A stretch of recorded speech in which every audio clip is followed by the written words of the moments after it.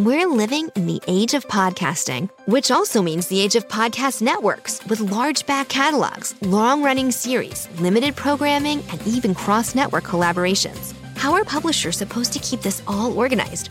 With Spreaker, of course. Spreaker's customizable publisher plan lets you organize your content exactly how you want it and gives you enough pod tech tools to monetize the largest back catalogs. If you're into premium offerings for subscribers, check out Spreaker's customized RSS feeds to upload and schedule exclusive content with ease. Or use our campaign manager to manage different campaigns from one central platform. Once your podcast business gets big enough, you can even add multiple networks to one account and collaborators assigned to each one. That helps keep the true crime series away from the comedy podcasts and make sure you get the advertisements that will resonate the most with your listeners. So let's move from the age of podcasting to the age of the podcast network with Spreaker. Head to Spreaker.com to learn more. That's Spreaker.com.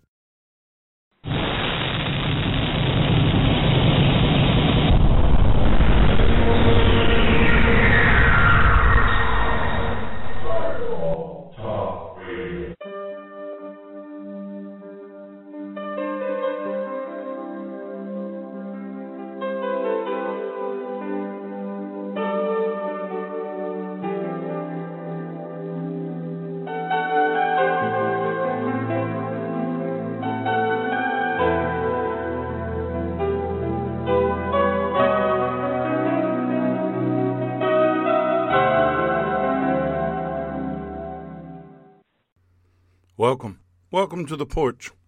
I'm Richard Grund. This is where we get back to basics, examining the Word of God, focusing on the book of Acts Church like we're doing right now. We're here to take a deeper look at how they served the Lord, to restore the priesthood of the believer and the world-shaking influence that they had.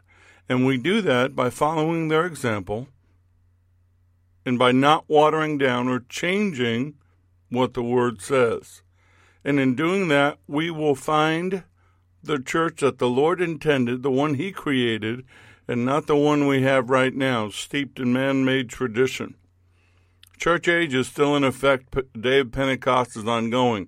You may have celebrated the historical event this past weekend, but the fire still falls. It has not stopped. The church age goes on, and so does Pentecost. The Porch is an outreach, Solomon's Porch Inc. on solomonsporch.org, or you can contact us at firefalltalkradio.com. There are ways to support what we do. Thank you to everyone that does support us. We greatly appreciate it.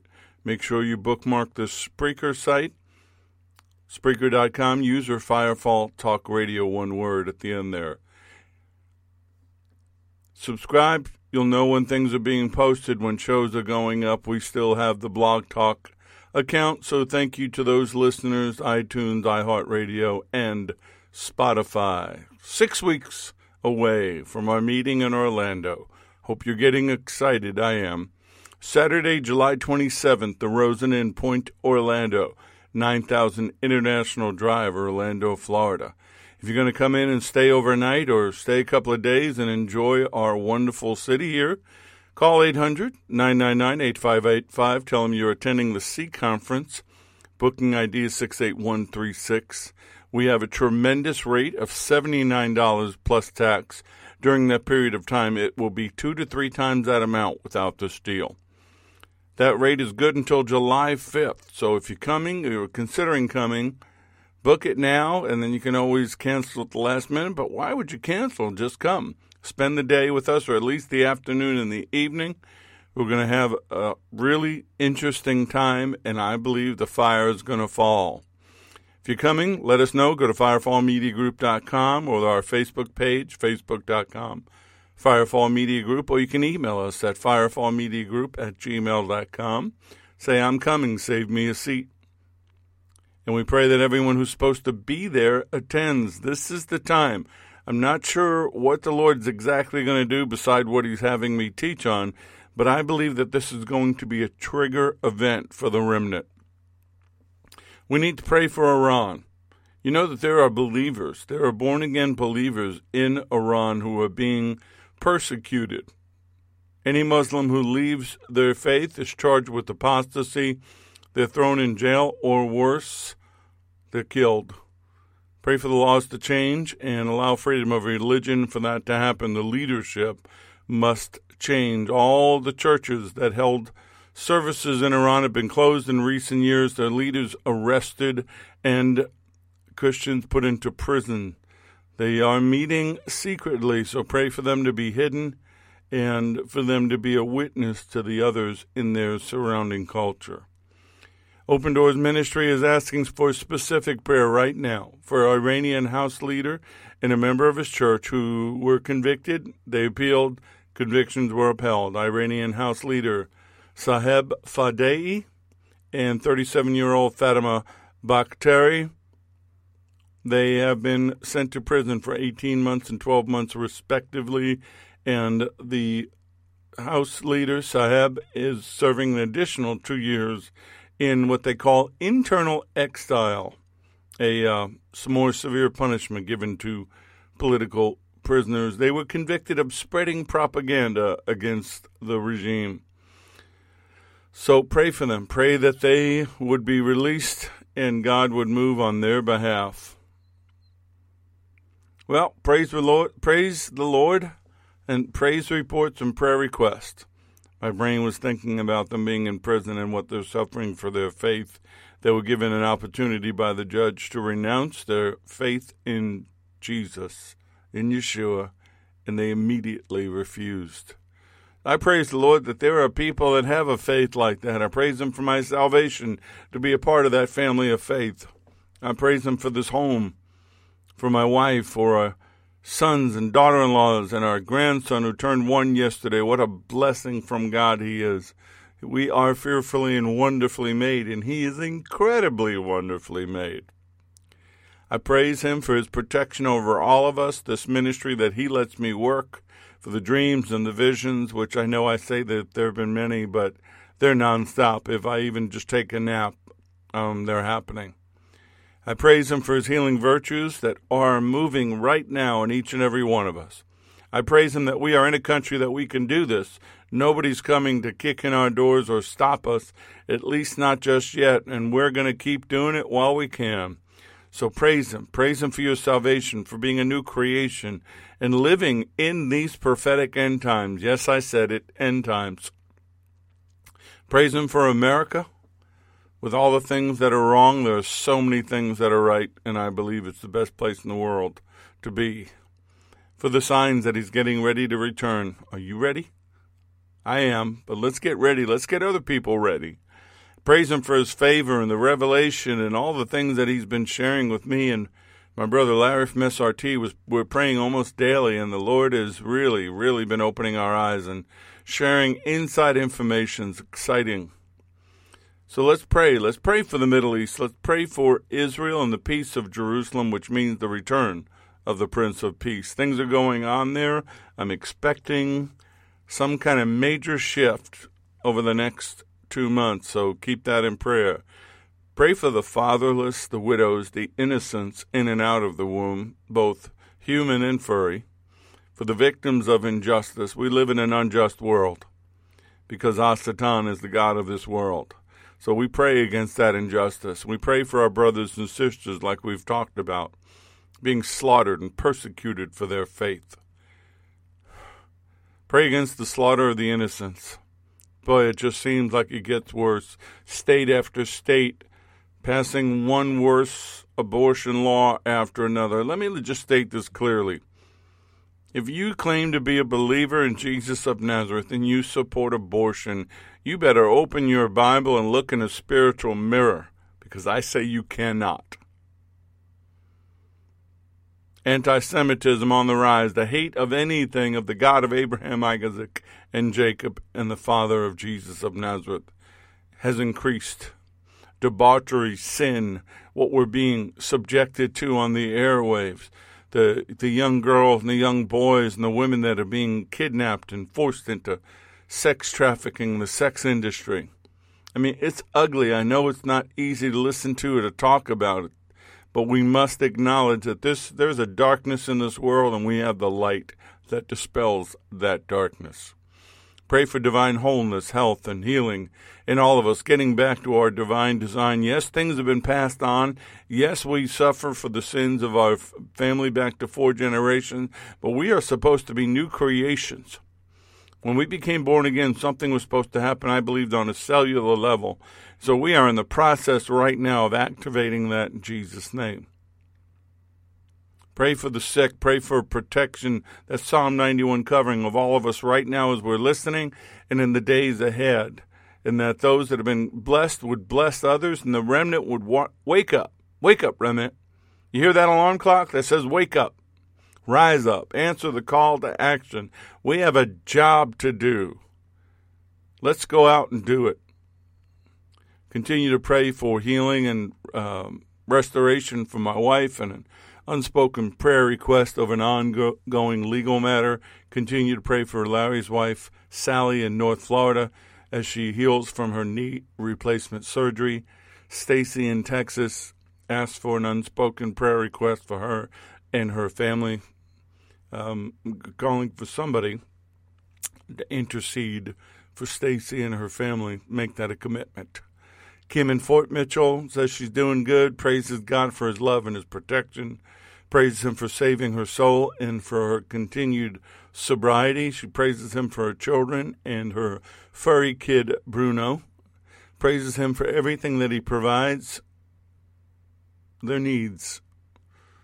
Praises him for this ministry and her friend Stacy, asking for prayer for Stacy and her children to give her strength and to guide her. She says, Father, deliver and protect my children as well as myself. Heal our brokenness and give us the courage to help others. Help me to grow in my spirit, protect my family, praying for blessings and favor for my family and the Porch families. In Jesus' name. Now, right about here, I would go right into the prayer, but I want to share something with you that ties into what we're talking about, and then we'll go into prayer. You know, I talk a lot about the global church. Well, Lee Grady wrote a blog for Charisma Magazine, and it was the ways that global Christianity is different from America's church. And I just cut and pasted one section. This is what he said. Spiritual hunger is intense. No matter where I go in the developing world, I find that people are desperate for God's presence. At one church I preached at in Barranquilla, Colombia, more than 1,000 people packed a church service for a 6 a.m. service.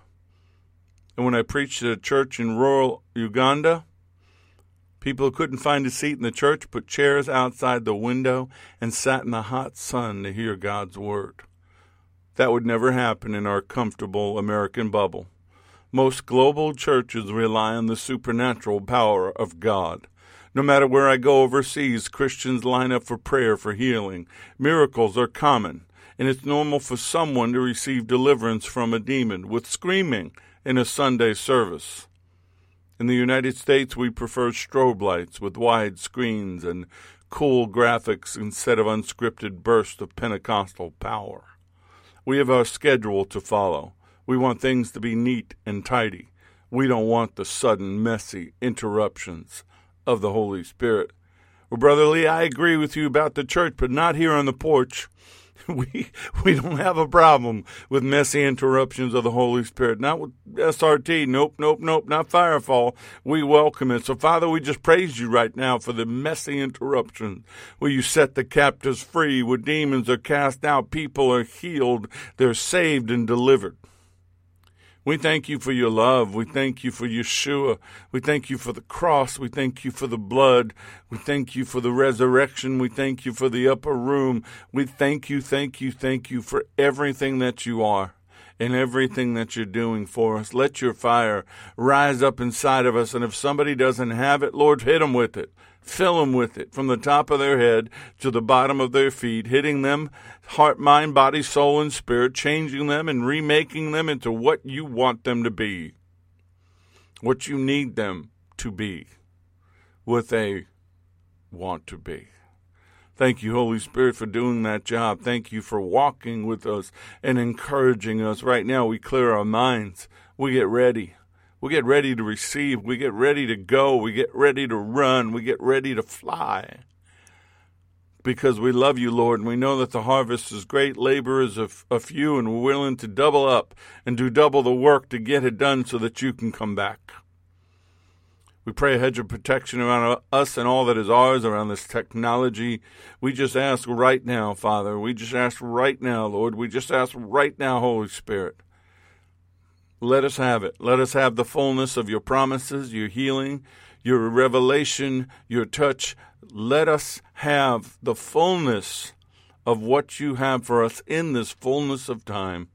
And I just pray all these things, and I pray that the sound of the shofar would shatter chains, open prison doors, clear minds, and set the captives free, and prepare us and clear the air for the word. And I just pray this in Yeshua's name. Amen.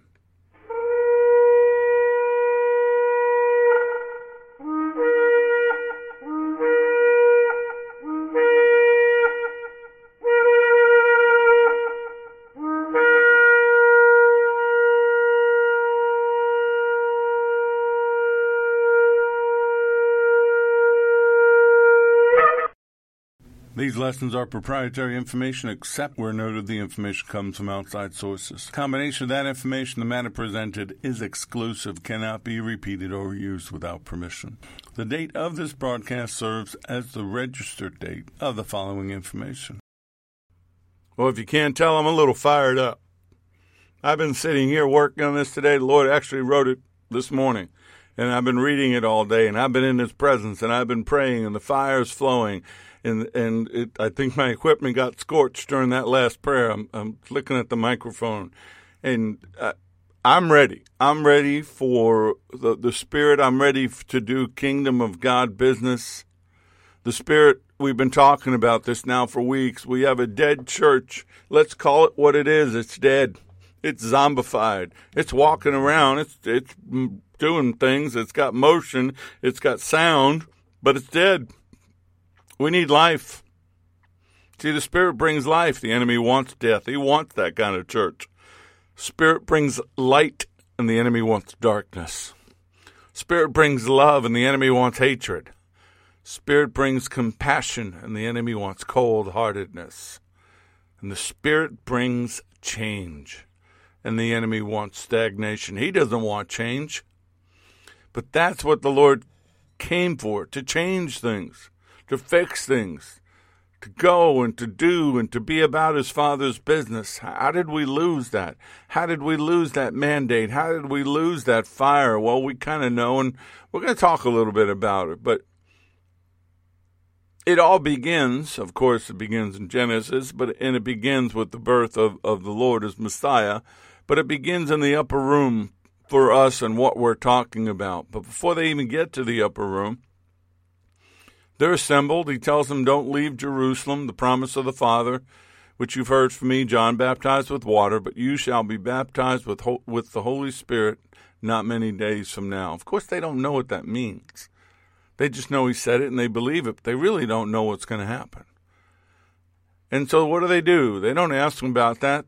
What they want to know is they're going to restore the kingdom to Israel. What is it about us that we're always national thinking, we're always terrestrial thinking, when our mind is not above? And He tells them it's not for you to know times or seasons, which the Father has put in His own authority. But you shall receive power, dunamis, explosive, dynamic power from the Holy Spirit when He has come upon you, and you shall be witnesses to me in Jerusalem, in all Judea, and Samaria, and to the end of the earth. And of course, as soon as He says that, He lifts off, He takes off, He rises up to the heavens, sits at the right hand of the Father, and suddenly they notice these two big guys in white apparel, angels, just chilling. Yeah, angels still, they do that. And they said, Men of Galilee, why do you stand gazing up into heaven? This same Yeshua, who was taken from you into heaven, will so come in like manner as you saw Him go. And they go to Jerusalem. They're fired up. They should be, but not as much as they're going to be, because they're getting ready to receive power, ability, efficiency, and might. Holy Spirit's about to come upon them. He's about to fill them, and He's about to propel them out of the upper room into Jerusalem, Judea, and Samaria, and to the very ends of the earth. To do what? to tell them about Yeshua, to tell them about salvation, to tell them about the kingdom of God. This dunamis power, this power that's capable of reproducing itself like a dynamo, it doesn't go out. Stop. This is my pet peeve. People say, I went to church and the fire fell and I got filled. Okay, we see that in the book of Acts. We see an infilling twice within the same group. The fire's in you. You're not getting it in. You're rising it up from within. It's being fed. It's being fueled, and it's rising up from the inside. If you are born again, name written in the Lamb's book of life, filled with the Holy Spirit, with the manifestation of the gifts and the fruit, he's in you. He's abiding in you. Turn it up. This is the things that pertain to life, 2 Peter 1:3. His divine power, that's what this is, divine power, has been given to all of us. And he's given us things that pertain to life and godliness through the knowledge of him who has called us by this glory and virtue. Yeah, it's exciting to know when he's going to return, but that's not the primary thing. It's exciting to see the signs and wonders, but that's not the primary thing. The primary thing is take the power, go do something with it. Take the gospel out. Be witnesses. Tell people. Be a living witness. Show them.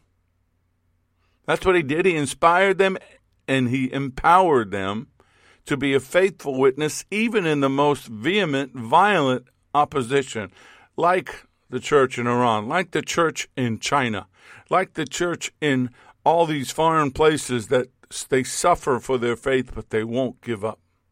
They won't let go. That's the power that they had. That's the power that we need to testify to the truth of the gospel. Matthew 28:20, teaching them to observe all the things that I've commanded you. And lo, I am with you even to the end of the age. John 14:18, I will not leave you orphans. I will come to you. Now, how is he doing that? Through the Holy Spirit that's in you, you are connected to the throne room. You are directly connected to him. There is a dynamic to the kingdom of God that should never be stagnant, should never be silent, should never be interfered with. The enemy should not even bother. He does, he will, and he will continue to do so. But the fact is, he's foolish to do so. He's foolish to try to get people to renounce their faith. He's foolish to get those of us who are fired up and filled with the Spirit to back off. That's what's inside of us. The same Holy Spirit in John 16 that he says, I go away to him who sent me, and none of you ask where you're going. Nevertheless, I tell you the truth. It's to your advantage I go away. If I do not go away, the Helper, the Parakletos, the Ruach HaKodesh, will not come to you. But if I depart, I'll send him to you. And that's what he did. He departed, Spirit came. We're in business. To be what? To build buildings? No. To hold conferences? No. While they have a purpose, that's not the primary purpose. We are called to be witnesses everywhere, every time, every how, to take the gospel to the end of the earth. They were persecuted. Saul of Tarsus was persecuting the Jewish believers, the Messianic believers of that day.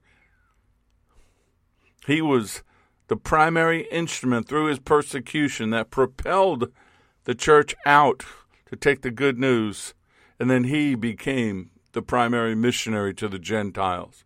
See, the Holy Spirit was his source of missionary effort.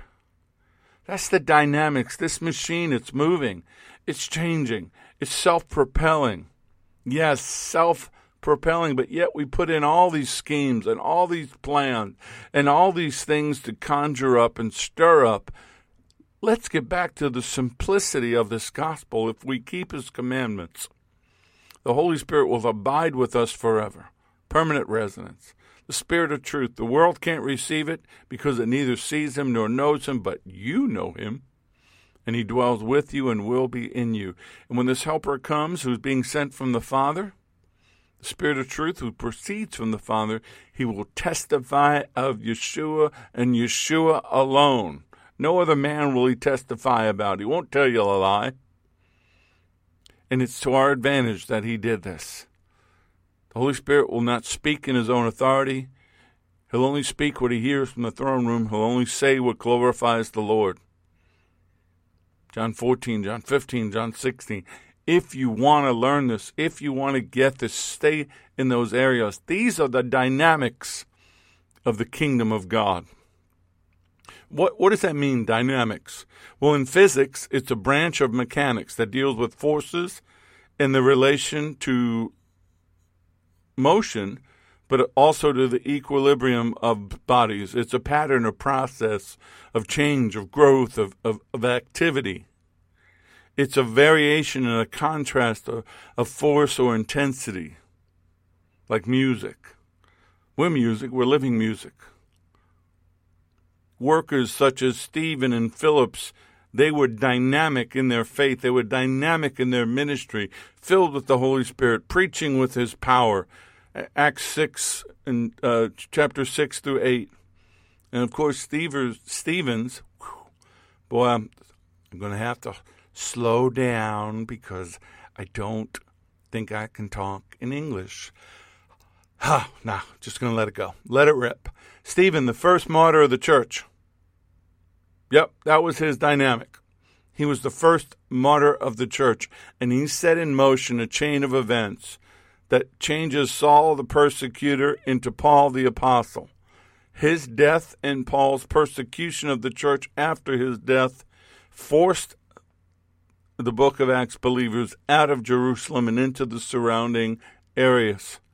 Philip, one of the first 7 deacons of the church, powerful evangelist. He takes over Stephen's ministry. And he's primarily a Hellenistic, a Greek-speaking Jewish believer. One of the first to take the gospel out on the road outside the borders of Judaism. He takes the gospel to Samaria, where his ministry is blessed. That's Acts 8. He goes to Samaria. He's preaching the Messiah to them. The multitudes are hearing what he's saying, and they're seeing the miracles which he's doing them in Acts 5 through 13. Acts 8, 5 through 13. Demons are screaming and coming out with a loud voice of people that are possessed. People that are paralyzed and lame are being healed. This is happening from his preaching. And there's great joy. Always great joy happens. Signs and wonders follow the word, and great joy happens. But in the midst of this, there's a man named Simon, a sorcerer. He had astonished the people of Samaria. He was someone great. They said, this is a man with the great power of God. He astonished them with his magic and his sorceries. But when they believed Philip and the things that he preached concerning the kingdom of God and the name of Jesus the Messiah, Yeshua HaMashiach, both men and women were baptized. And then in verse 13, Simon himself also believed. He baptized and continued with Philip and was amazed, seeing the miracles and the signs that were being done. Holy Spirit dynamics bring change. And so what happens? There's a rocking and rolling ministry. Things are happening. People getting saved, healed, and delivered. And an angel of the Lord tells Philip to leave. Now you would think, wait a second here, we got a flourishing ministry. Things are happening. This is not the time to take me out of here, but that's exactly what the angel does. And Philip is obedient. The angel of the Lord said to Philip, rise and proceed southward on the midday on the road. By the way, nobody travels on those roads at midday because how hot it was. That runs from Jerusalem down to Gaza. This is the desert route. So he gets up and he goes. And what happens? An Ethiopian eunuch of great authority under Candace, the queen of the Ethiopian. He's in charge of all her treasures. He has come to Jerusalem to worship, but now he's returning home. He's sitting in his chariot, and he's reading the book of Isaiah 53 to be exact, the Messianic chapter. And then the Holy Spirit says to Philip, go forward, speak to him. So Philip runs up to him. The chariot's going slow enough so the eunuch can read. So he runs up, catches up to him, knows what he's reading. He says, hey, do you understand what you're reading? Eunuch smart enough doesn't ask him, how do you know what I'm reading? He says, how is it possible for me to do so unless someone explains it to me and guides me? And so Philip comes up, sits beside him, and the scripture that he's at is like a sheep who is led to the slaughter, and as a lamb before its shearer is dumb, so he opens not his mouth. In his humiliation, he has taken away our distressing and oppressive judgment, and justice was denied him. Who can describe or relate in the full wickedness of his generation? For his life will be taken from the earth, and a bloody death inflicted upon him. I'm reading the Amplified here. And so the eunuch looks at Philip and says, tell me, who's the prophet talking about, himself or someone else? And so Philip opens his mouth. Remember, the Lord said, don't worry about what you'll say in that day, for the Holy Spirit will speak through you. Philip opens his mouth, and the Spirit begins to speak through him. Beginning with this portion of Scripture, he takes him through the Scriptures. He takes him through the Gospel. He shows him that the Scripture is talking about Jesus of Nazareth, whom was just crucified this past Passover in Jerusalem. And the eunuch says, what's to hinder me from being baptized? Let's just do it. I want to be baptized. I believe. That's easy evangelism, isn't it? I believe. And Philip says, well, if you believe with all your heart that Jesus, Yeshua, is the Messiah, and you accept him as your Savior, and you are obedient, you may. Do you believe that Jesus the Messiah, Yeshua HaMashiach, is the Son of God? And the eunuch's answer is he tells the chariot to stop. And he said, hey, there's some water. Let's get it done. And he gets baptized. He says it comes up out of the water, and the Spirit of the Lord takes Philip out of there. Boom. He's translated. He's gone. Eunuch doesn't see him, and he goes on his way rejoicing. That's revival. And what happens is he goes from the massive evangelism in Samaria to the supernatural event with the eunuch, and then Philip is taken out of there. He goes to Azotus or Ashad and preaches the good news until he reaches Caesarea, and he retires. That's it. He doesn't build a ministry, doesn't become famous. He does what the Spirit shows him to do with the dynamics of the kingdom of God. This unnamed eunuch, an official of the court of Ethiopia. He serves Candace the queen. And by the way, Candace is not her name, it's her title. The queen that was in power at that time was Amintare. This is about she's in power from 25 to 41 AD. So that's who he serves. He is her right-hand person. He handles the money. This is a well-respected man. So what do you think he's going to do? What do you think he's going to do? Is he's going to take the gospel to Ethiopia.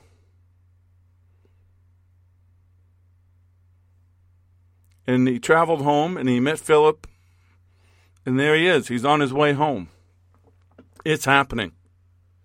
The Spirit is moving. Dynamics are happening. And so the Spirit takes him out of there. He's no longer there. He's gone. And the beginning of the book of Acts Church is spreading.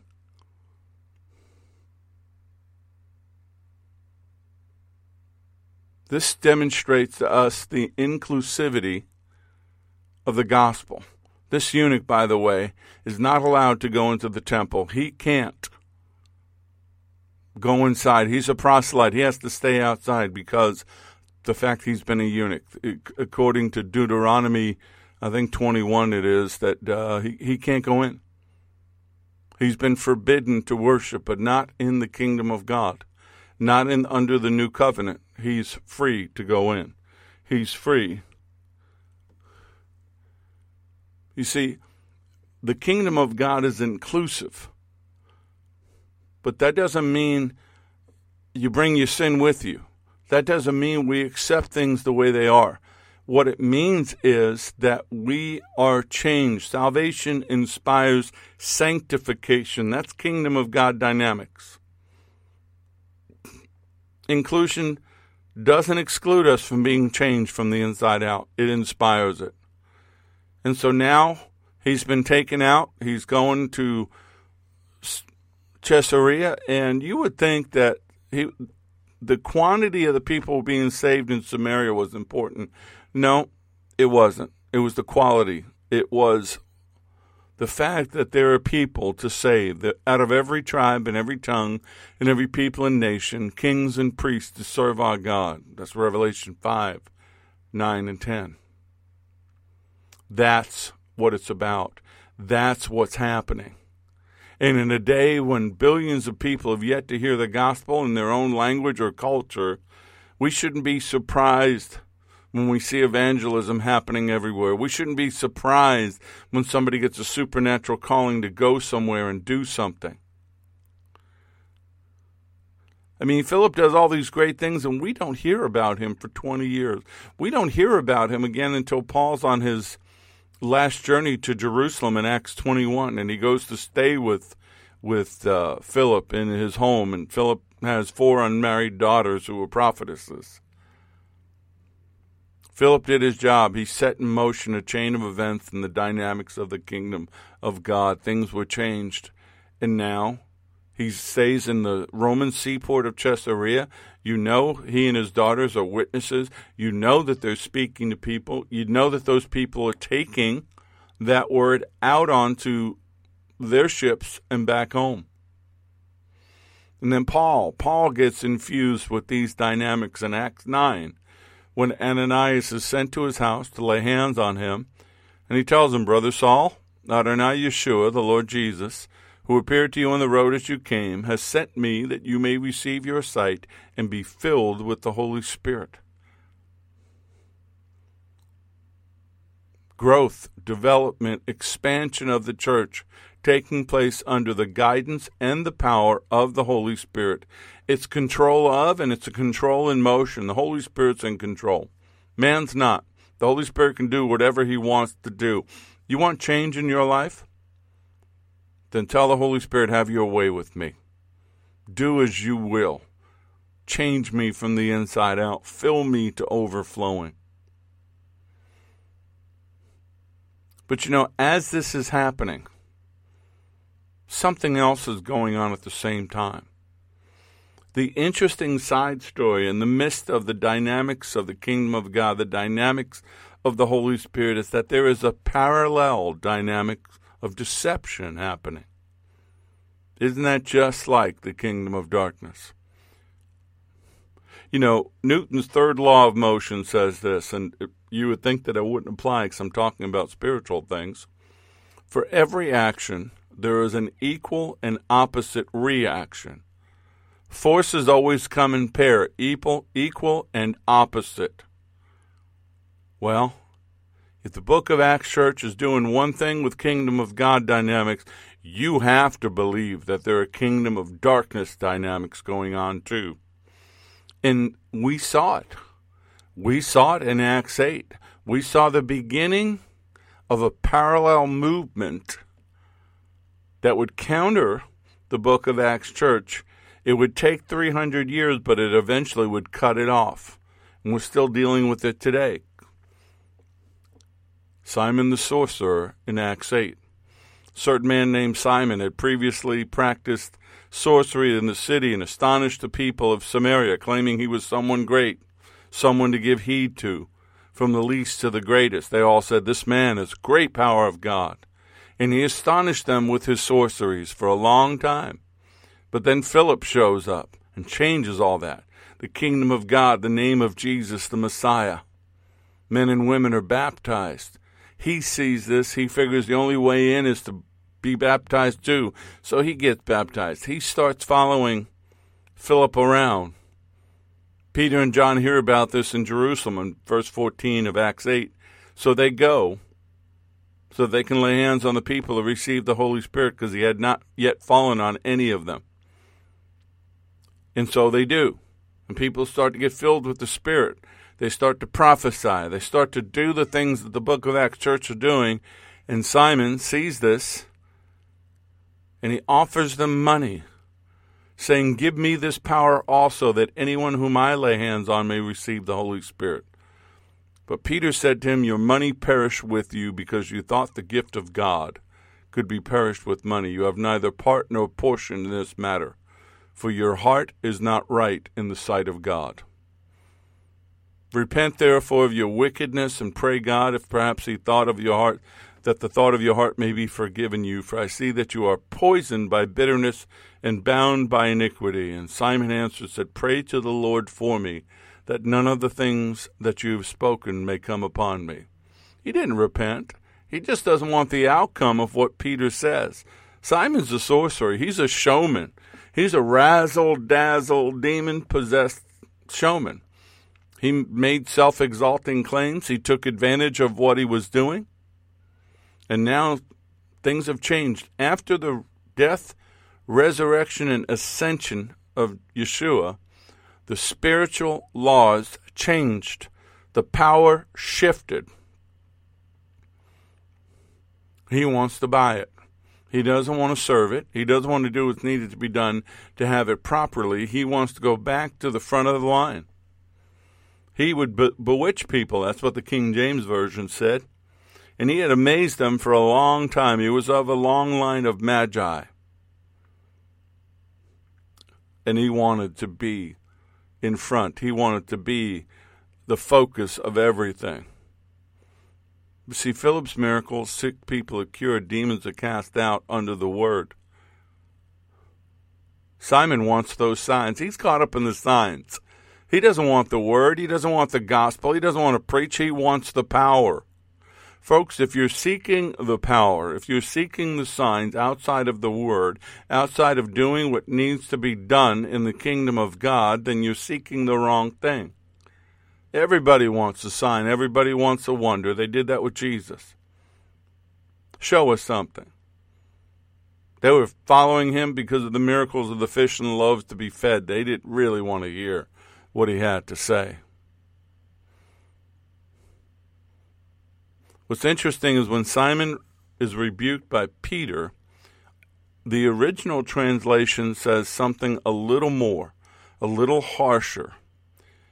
The original translation still points to the malignant nature of his condition, poisoned with bitterness and bound by iniquity, but the original Greek lexicon, the original Greek language, says, "I see a gall of bitterness and bonds of iniquity."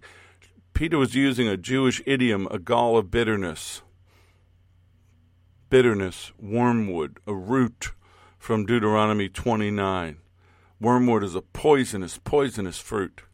So William Ramsey, in his book Pictures of the Apostolic Church, says, Peter rebuked him in strong and prophetic terms. The prophecy is concealed in the ordinary translation. The Greek means a cause of bitterness and corruption to others. This makes it plain. Peter was uttering a prophecy by the Holy Spirit.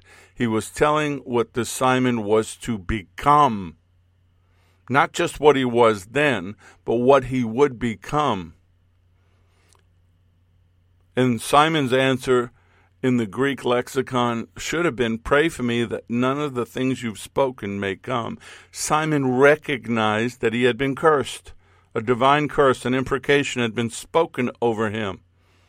But there is no proof he ever repented or turned from his wickedness. He didn't want the consequences of his actions, but he also didn't want to change from them either. And the sin of buying or selling a spiritual office for money became known as simony. That's how famous his actions became in the church. So what happened to Simon Magus? What happened to the sorcerer of Acts 8? How did he become a part of a parallel counterfeit dynamics? Well, he doesn't repent. He heads to Rome. He lived during the reign of Claudius Caesar. Yes, the I, Claudius, of the story is 45 A.D. In the book 100 of the World's Greatest Magician, Simon Magus was considered one of the great ones. Supposedly went to a college in Alexandria, Egypt, that taught magic. He learned the science and power of electricity and how to use it in his act Adolf Harnack, a German theologian, church historian, states that Simon Magus proclaimed a doctrine in which the Jewish faith was strangely and grotesquely mixed with Babylonian myths and some Greek additions. This mysterious worship, this Babylonian mystery religion worship, contributed to gaining adherents to Simon. Many believe he introduced paganism into the church. Some believe he was the father of Gnosticism. So to do this, he had to do something else, and you're hearing it happening today in the pulpits and on YouTube and all the places in social media. He had to avoid the Old Testament. He had to say that it was allegorical, wasn't meant to be literal, and it was meant to enslave people. And since he himself was the eternal Elohim, yes, that's what he declared himself, he could change Scripture to fit the times. Did we just recently have some head of a major Roman religion say that he was changing Scripture? I don't know. I think it's in the news. Basically what's happening here, at the time that the book of Acts Church is rolling and growing, Satan, Hasatan, the adversary, is creating a parallel counterfeit to the church that to the undiscerning eye looks very genuine. And he does this through Simon Magus, called Pater, or Father, who amalgamated all the pagan religions into one universal religion based out of Rome. The International Standard Bible Encyclopedia, Justin Martyr, who was himself a Samaritan, states that Simon Magus was a Samaritan from the village Gitton, relates that in the time of Claudius Caesar, Simon was worshipped as a god at Rome because of his magical powers. Early church father and teacher Jerome quotes from the writings of Simon. This is what Simon Magus believed. I am the Word of God, I am the Comforter, I am the Almighty, I am all there is of God. He set himself up as the great deliverer and the true Messiah. He said that he had appeared as the Son in Judea, as the Father in Samaria, and as the Holy Ghost among the nations, but that under those names or other names he always fulfilled the same mission, which was to set free the idea of set the body free from the fetters of iron and proclaim salvation to all that believed in him. Folks, we hear this today through the New Age gospel, through many people that are being promoted, that this Christ consciousness is passed on from person to person, and Jesus of Nazareth was just one of many who carried it. There's a woman running for president, Marianne Williamson. That's her spiel. Simon taught that he was God the Father, he was the Son of God, he was the Holy Spirit too. And his teachings lasted through the 2nd and 3rd century, to where his sect believed that Simon was the Messiah, and that any Messiah before and after him was just an incarnation of him. Even the pagan writer Celsus quotes him, testifies that that's what he taught, that he was one of many pseudo-messiahs swarming Phoenicia and the area at that time in the middle of the 2nd century. Irenaeus, who's from 180 A.D., talks a lot about him, but comes right out and puts him at the top of all heretics and the father of Gnosticism. He said it all began with Simon Magus.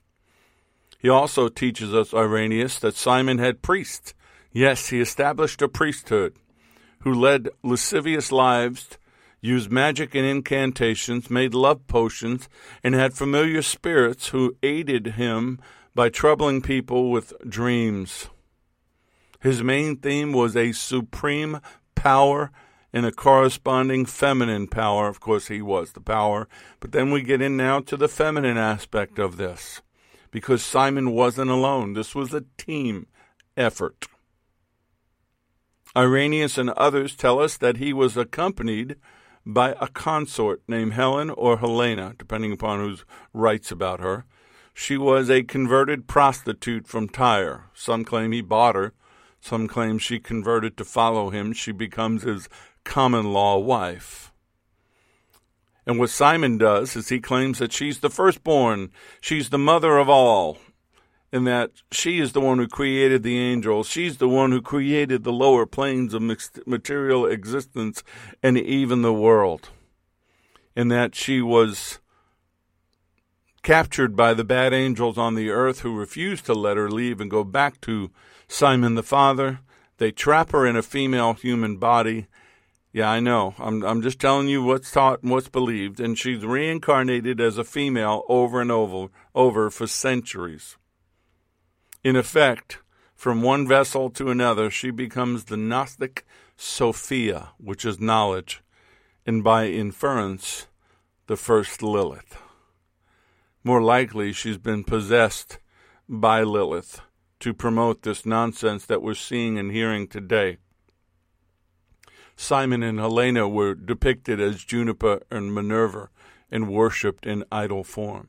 Now, what has this got to do with anything? What I'm trying to get you to understand is that anytime the Spirit of God is moving, anytime the Holy Spirit is moving, anytime the things that we've been talking about are happening, there is a corresponding counterfeit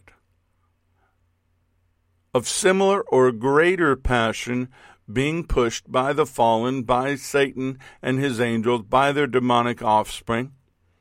And if you don't know how to respond to it, if you don't know what people are talking about, you just can't discount it and say, hey, that's a lie. When I was demon-possessed, I had more demonic knowledge than people had godly knowledge. And I could tie them up in knots with that knowledge. And it took somebody spirit-filled and with more knowledge than I had on both topics, Pastor Robert Shelley, that could open my eyes. In theosophical beliefs, that's Helena Blavatsky, Alice Bailey, H.G. Wells, the initiation of the New Age movement. Simon Magus provided a metaphysical basis for soul growth and self-transformation. Let me say something here, and if I offend you, that's no surprise.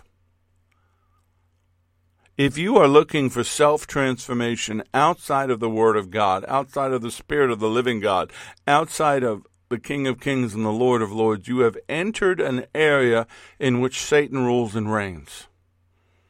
Transformation is inside out. It's not from your mind. It's not from technology. It's not from crystals or stones.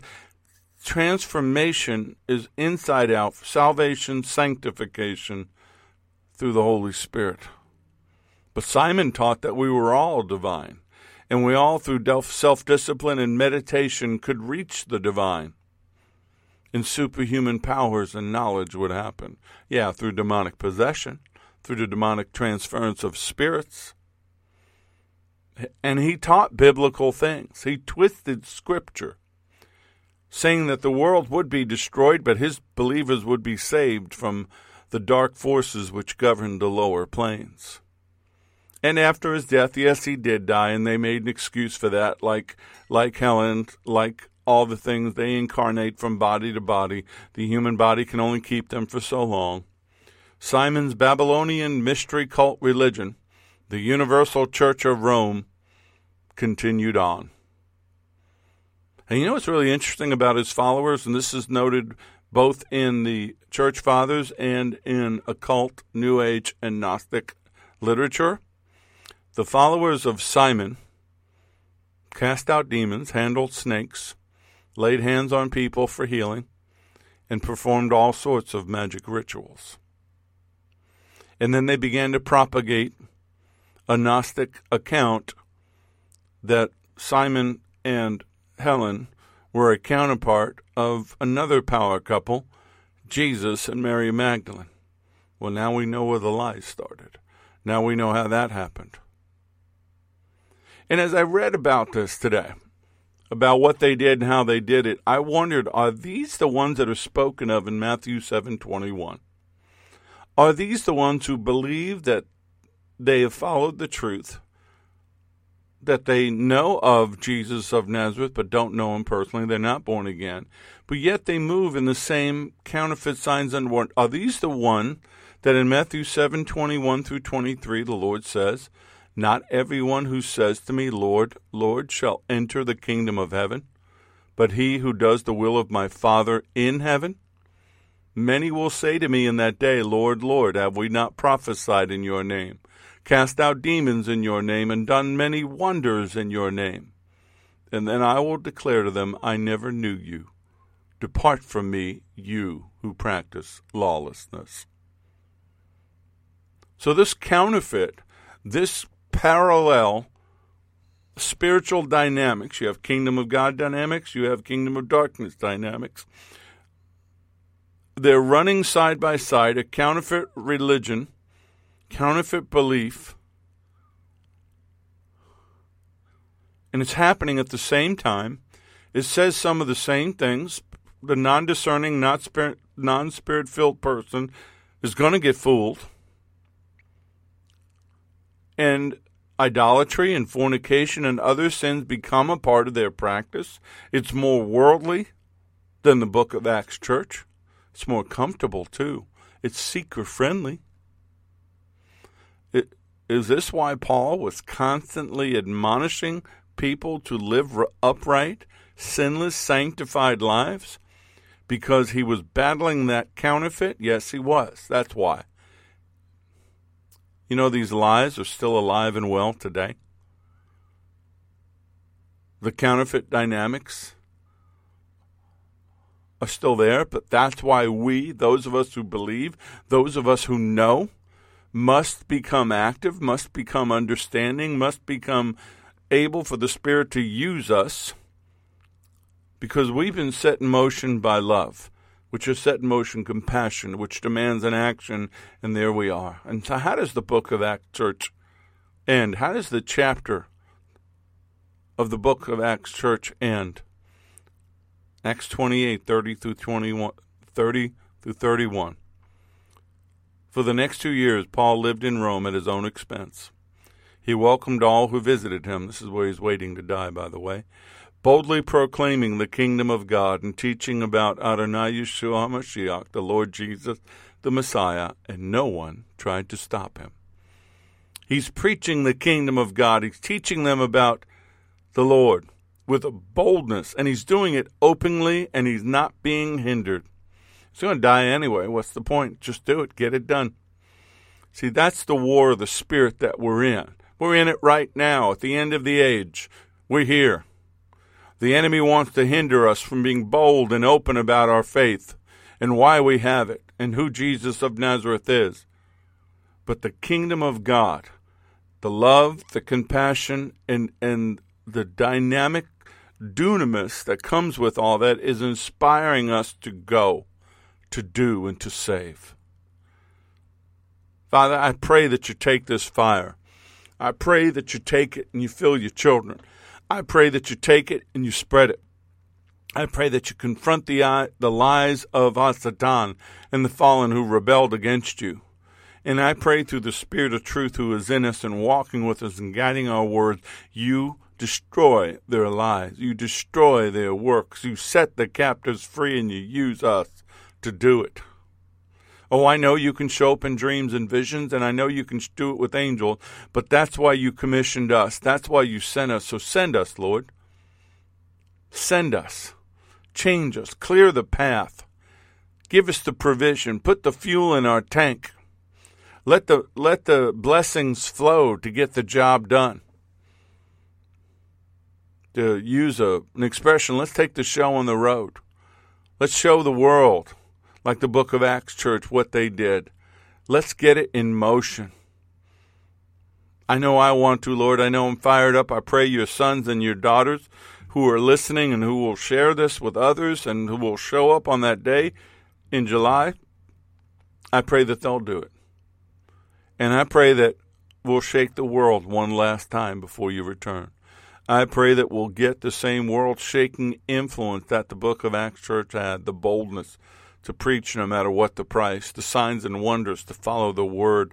People get healed, people getting delivered, demons just screaming and leaving right then and there, not having to make an appointment, not having to take them in a back room and hide the people from seeing it, letting them see that it's real, letting them see that Jesus of Nazareth, the King of Kings and the Lord of Lords, is the same yesterday, today, and forever, and he's just as he was and just as he will be. that his name is the name above every name, that at his name every knee shall bow in heaven, on earth, and under the earth. Every angel, every demon, every person, everything in the pit must bend their knee, must bow their head to Yeshua, the only begotten Son of God. I pray that, Father. I pray that in the name of your Son. I pray that your Spirit's even moving now. And if anybody has wandered off, I pray they find their way back and they be restored to you. And I pray this in his name, Jesus' name. Amen. May the Lord bless you and keep you. May the Lord cause his face to shine upon you, be gracious unto you. May the Lord lift up his countenance upon you and give you peace, give you shalom. I'm Richard Grund. This has been The Porch on Firefall Talk Radio.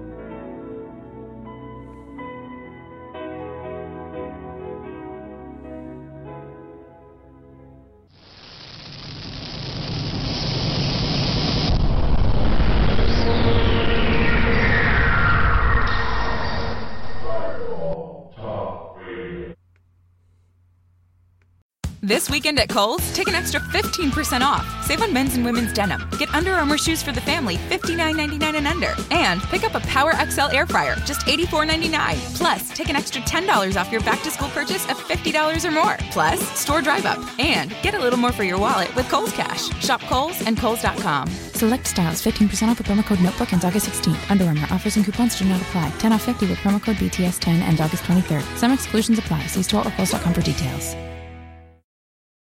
This is your cousin. From Boston. Shirts versus skins. I call skins. He loves football. 1 Mississippi, 2 Mississippi Blitz. And Sam Adams Oktoberfest. With smooth, like me at QB. Sam Adams, the fall beer of your cousin. From Boston. The Boston Beer Company, Boston, Mass. Drink responsibly. Judy was boring. Hello. Then Judy discovered ChumbaCasino.com. It's my little escape. Now Judy's the life of the party. Oh, baby, mama's bringing home the bacon. Whoa, take it easy, Judy.